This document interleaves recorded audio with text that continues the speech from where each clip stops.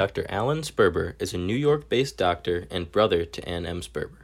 He represents the Sperber family on the Sperber Prize Jury and is the only remaining original member. He's an avid reader of biographies and was frequently consulted by Anne in the course of her writing when medical issues needed to be clarified. This is the Sperber Prize podcast, where I'll talk to winners and nominees of the annual award given by Fordham University in honor of author Anne M. Sperber and her remarkable biography of Edward R. Murrow. The award seeks to promote outstanding biographies and memoirs detailing the curious backgrounds to some of history's biggest stories in print and electronic journalism. I'm your host, Kevin Janine. Joining me today for our final episode of the season of the Sperber Prize podcast is Dr. Alan Sperber, a member of the Sperber Prize Judges Panel and brother of Anne M. Sperber, who the prize is actually named after.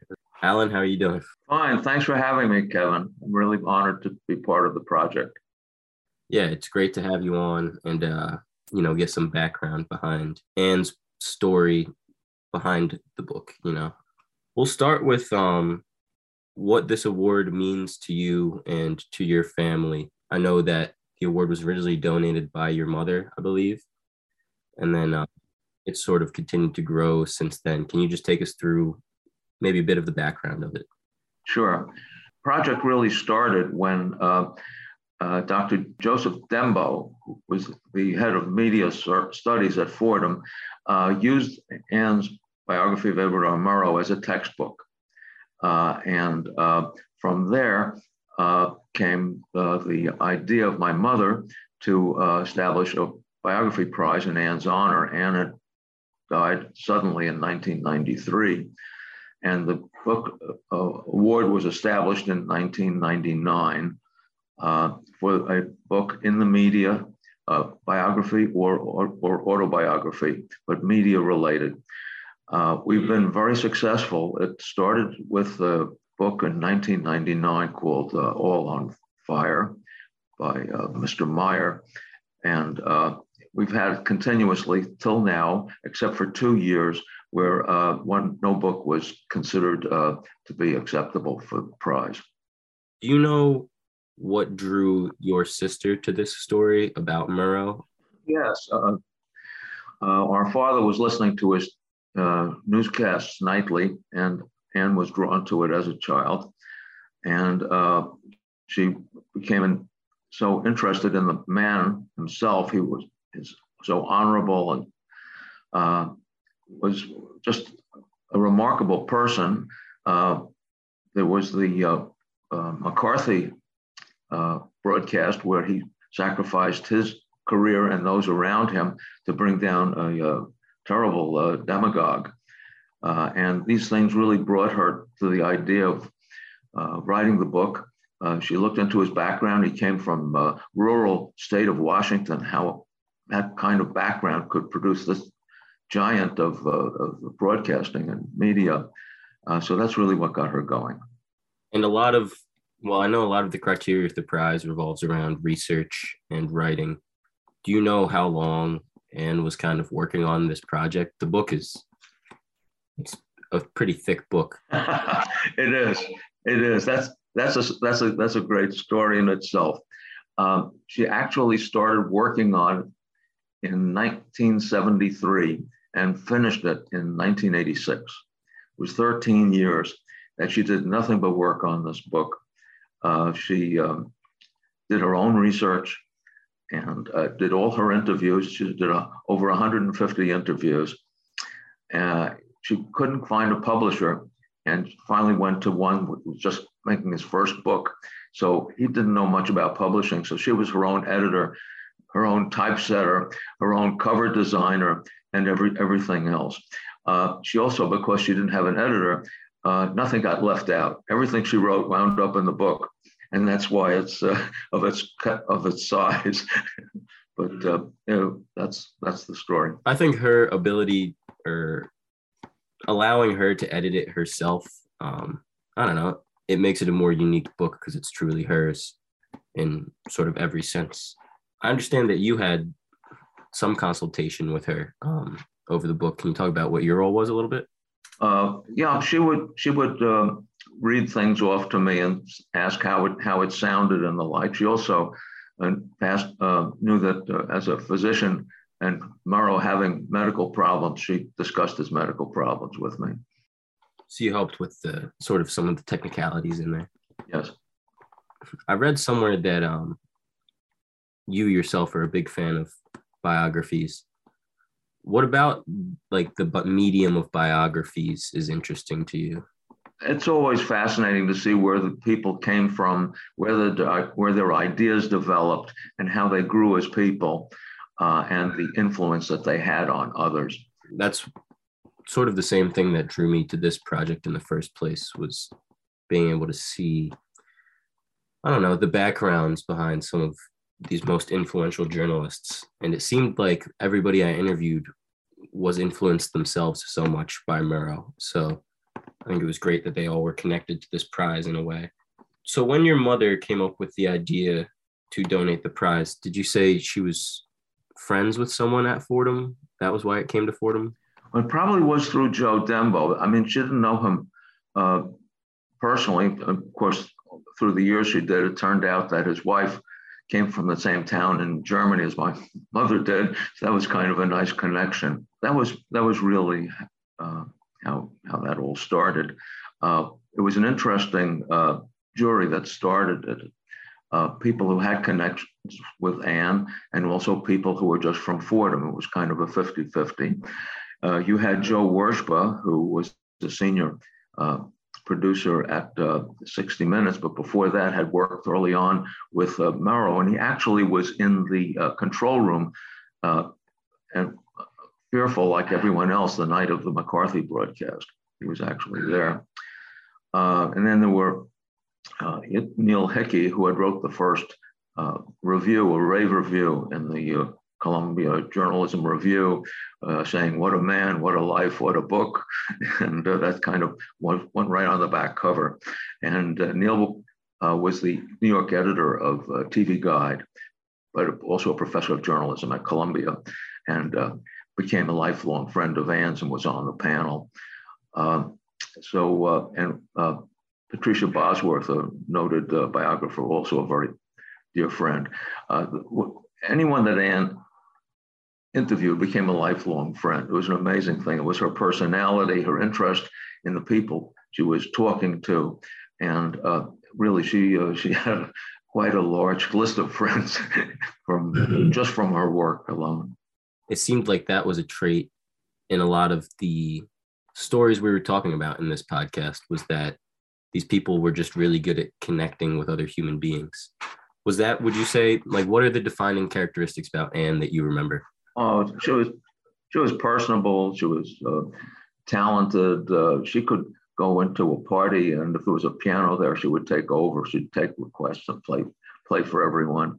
And it was just, everyone knew that she was a warm person, and people just enjoyed being around her. Makes it easier to interview people. That's for sure. And then you mentioned a bit about the original judges panel. Yeah. Joe Dembo, Joe Wershba, Neil Hickey, Patty Bosworth. That was from Anne's side. And then from Fordham, you had faculty. The faculty member who really stood out the most was Father Raymond Schroth, who was kind of a legend at Fordham, but he became a close personal friend and was an important member of the committee, and he also was a biographer. Ironically, Anne, in doing her research, was able to hook up with all the associates of Murrow except for Eric Sevareid, who somehow didn't want to get involved. The irony is that Father Ray wrote a biography of Eric Sevareid, so it kind of filled in the box. Kind of covered every area there. How has the judges panel evolved? Obviously, you're on it today. Yeah, how it has evolved is that, of course, people have passed on, and it has pretty much stayed 50-50. But of course, of people who knew Anne, unfortunately I'm the last one on the jury. But we've had wonderful people come in, and I can't thank them enough for their hard work. Just fabulous workers. As a judge yourself, what are you really looking for in a book? I'm looking basically for obviously a connection to media and a person who's made a significant contribution through their life work, and that's the major. Just feeling like the contribution is significant. Yes. Yeah, that makes sense, I think, considering the significance of the original book and how you want it to maintain. I mean, the original book was nominated for a Pulitzer Prize. Oh, it's a long story and it's not very pretty. But I'll tell it anyway. She was a finalist, and there was a tie in the history department between two books. So what they decided was they'd make one history, one biography, and despite the fact that no one from the biography committee had read it, that got the prize, and she wound up as a finalist, as the runner-up. Unfortunately, in those days, they did not. They only mentioned the finalists. There was no word on anyone else. After Anne passed away, they started listing the finalists. So after she had passed, it's there. Can I tell you something about Anne as a researcher? You may find it interesting. Please, yes. Yeah. As I said, she did her own research, and she would go to the sites of the places that things were happening. She spent half a year in London doing one chapter of her book. It was the chapter on the Battle of Britain, where Murrow was broadcasting from the roof of the BBC building in the middle of the attacks. He kind of may have had a death wish or something, but anyway, he was up there during the attacks. She spent half a year in London, and she made friends with everyone from the BBC on. Became lifelong friends. It took her 1 year to write that one chapter, chapter 9, and you can fly through it. It's an exciting chapter, and if anybody has to pick out one chapter from that book, that huge book to read, it would be chapter 9, The Battle of Britain. Now, she also wrote a biography of Humphrey Bogart. Sadly, she passed away while on the second draft, but she spent a lot of time in Los Angeles. And while she was there, she got word that someone in Las Vegas, Nevada, claimed to be an illegitimate son of Humphrey Bogart. So she hopped a plane, went to Las Vegas, and found the man. And before evening, had gotten a retraction from him. And then she went back to Los Angeles. So that was kind of how she did her research. Yeah, so she would very much go and be there, get on the ground. Exactly. She also did research on the death of George Polk. George Polk is a person for whom the Polk Awards at Columbia are named. He was a reporter for CBS in Greece during the Greek Civil War between the government and the communist insurgents, and he was killed. And the word was that the communists did it. No one ever solved it. As part of being in Europe, she went over to Greece, and she was able to determine that it was the government that killed him, not the communists. She never mentioned this in her book, but she helped a lot of other female biographers, and one of them was Cotty Martin, who was writing a biography of George Polk. And she gave the information to Cotty, and Cotty used it in her book. How did she find that information that the government? Oh, I never found out, but she investigated it thoroughly. So it seems like she was doing a lot of investigations and reporting like journalists. Obviously, she valued being on the ground and finding these firsthand details. Was that the most important thing to her when she was going into this book writing process? For her, the most important thing was meeting these people and establishing friends. And it's just remarkable. Between the Bogart book and the Murrow book, she made so many friends. I mean, it's just remarkable. That really was important to her. Of course, the important thing was to make a book, finish it, and make some money from it. Is there anything else that we have to talk about in terms of the award process, do you feel? The award process has evolved through the years. It's not always the same, but basically we try to find as many books that are pertinent that could possibly be awarded the prize. And the jurors go through a large number of books, and we decide on up to 5 finalists, and then we all read the 5 books and pick someone out of that. Is there generally much agreement? You get split decisions, of course. Everyone's different, but in the end, everyone agrees on the winner. There's no dissent there. Yeah, I would imagine. And all of the books that are nominated are so, I think, well qualified for it. So I'd imagine it's difficult to pick one. Yeah, it gets difficult towards the end, no question. Of the ones that I read, I mean, I all thought they were really superb books. So just with regards to your family, what has this award sort of meant to your family through the years, still having it around? Yeah, well, my mother passed away in 2015 at the age of 103. So she was there till the end, and she was very, very proud of everyone and of the award itself. And of course, as the brother, I'm very, very proud of the award. I think it's wonderful. If you look at our list and you look at our Pulitzer list, I think we're at least as up there with them, no question. Yeah, I really don't think it's too far off. Father McShane would always come and give a speech, and he said, well, they got their Pulitzer up there at Columbia, and we got our Sperber. McShane, that's great. And this was his last year at Fordham, but yeah, I know he's been a great benefactor to the award over the years. No question. Wonderful. Real friend. All right. Is there anything else that you want to add?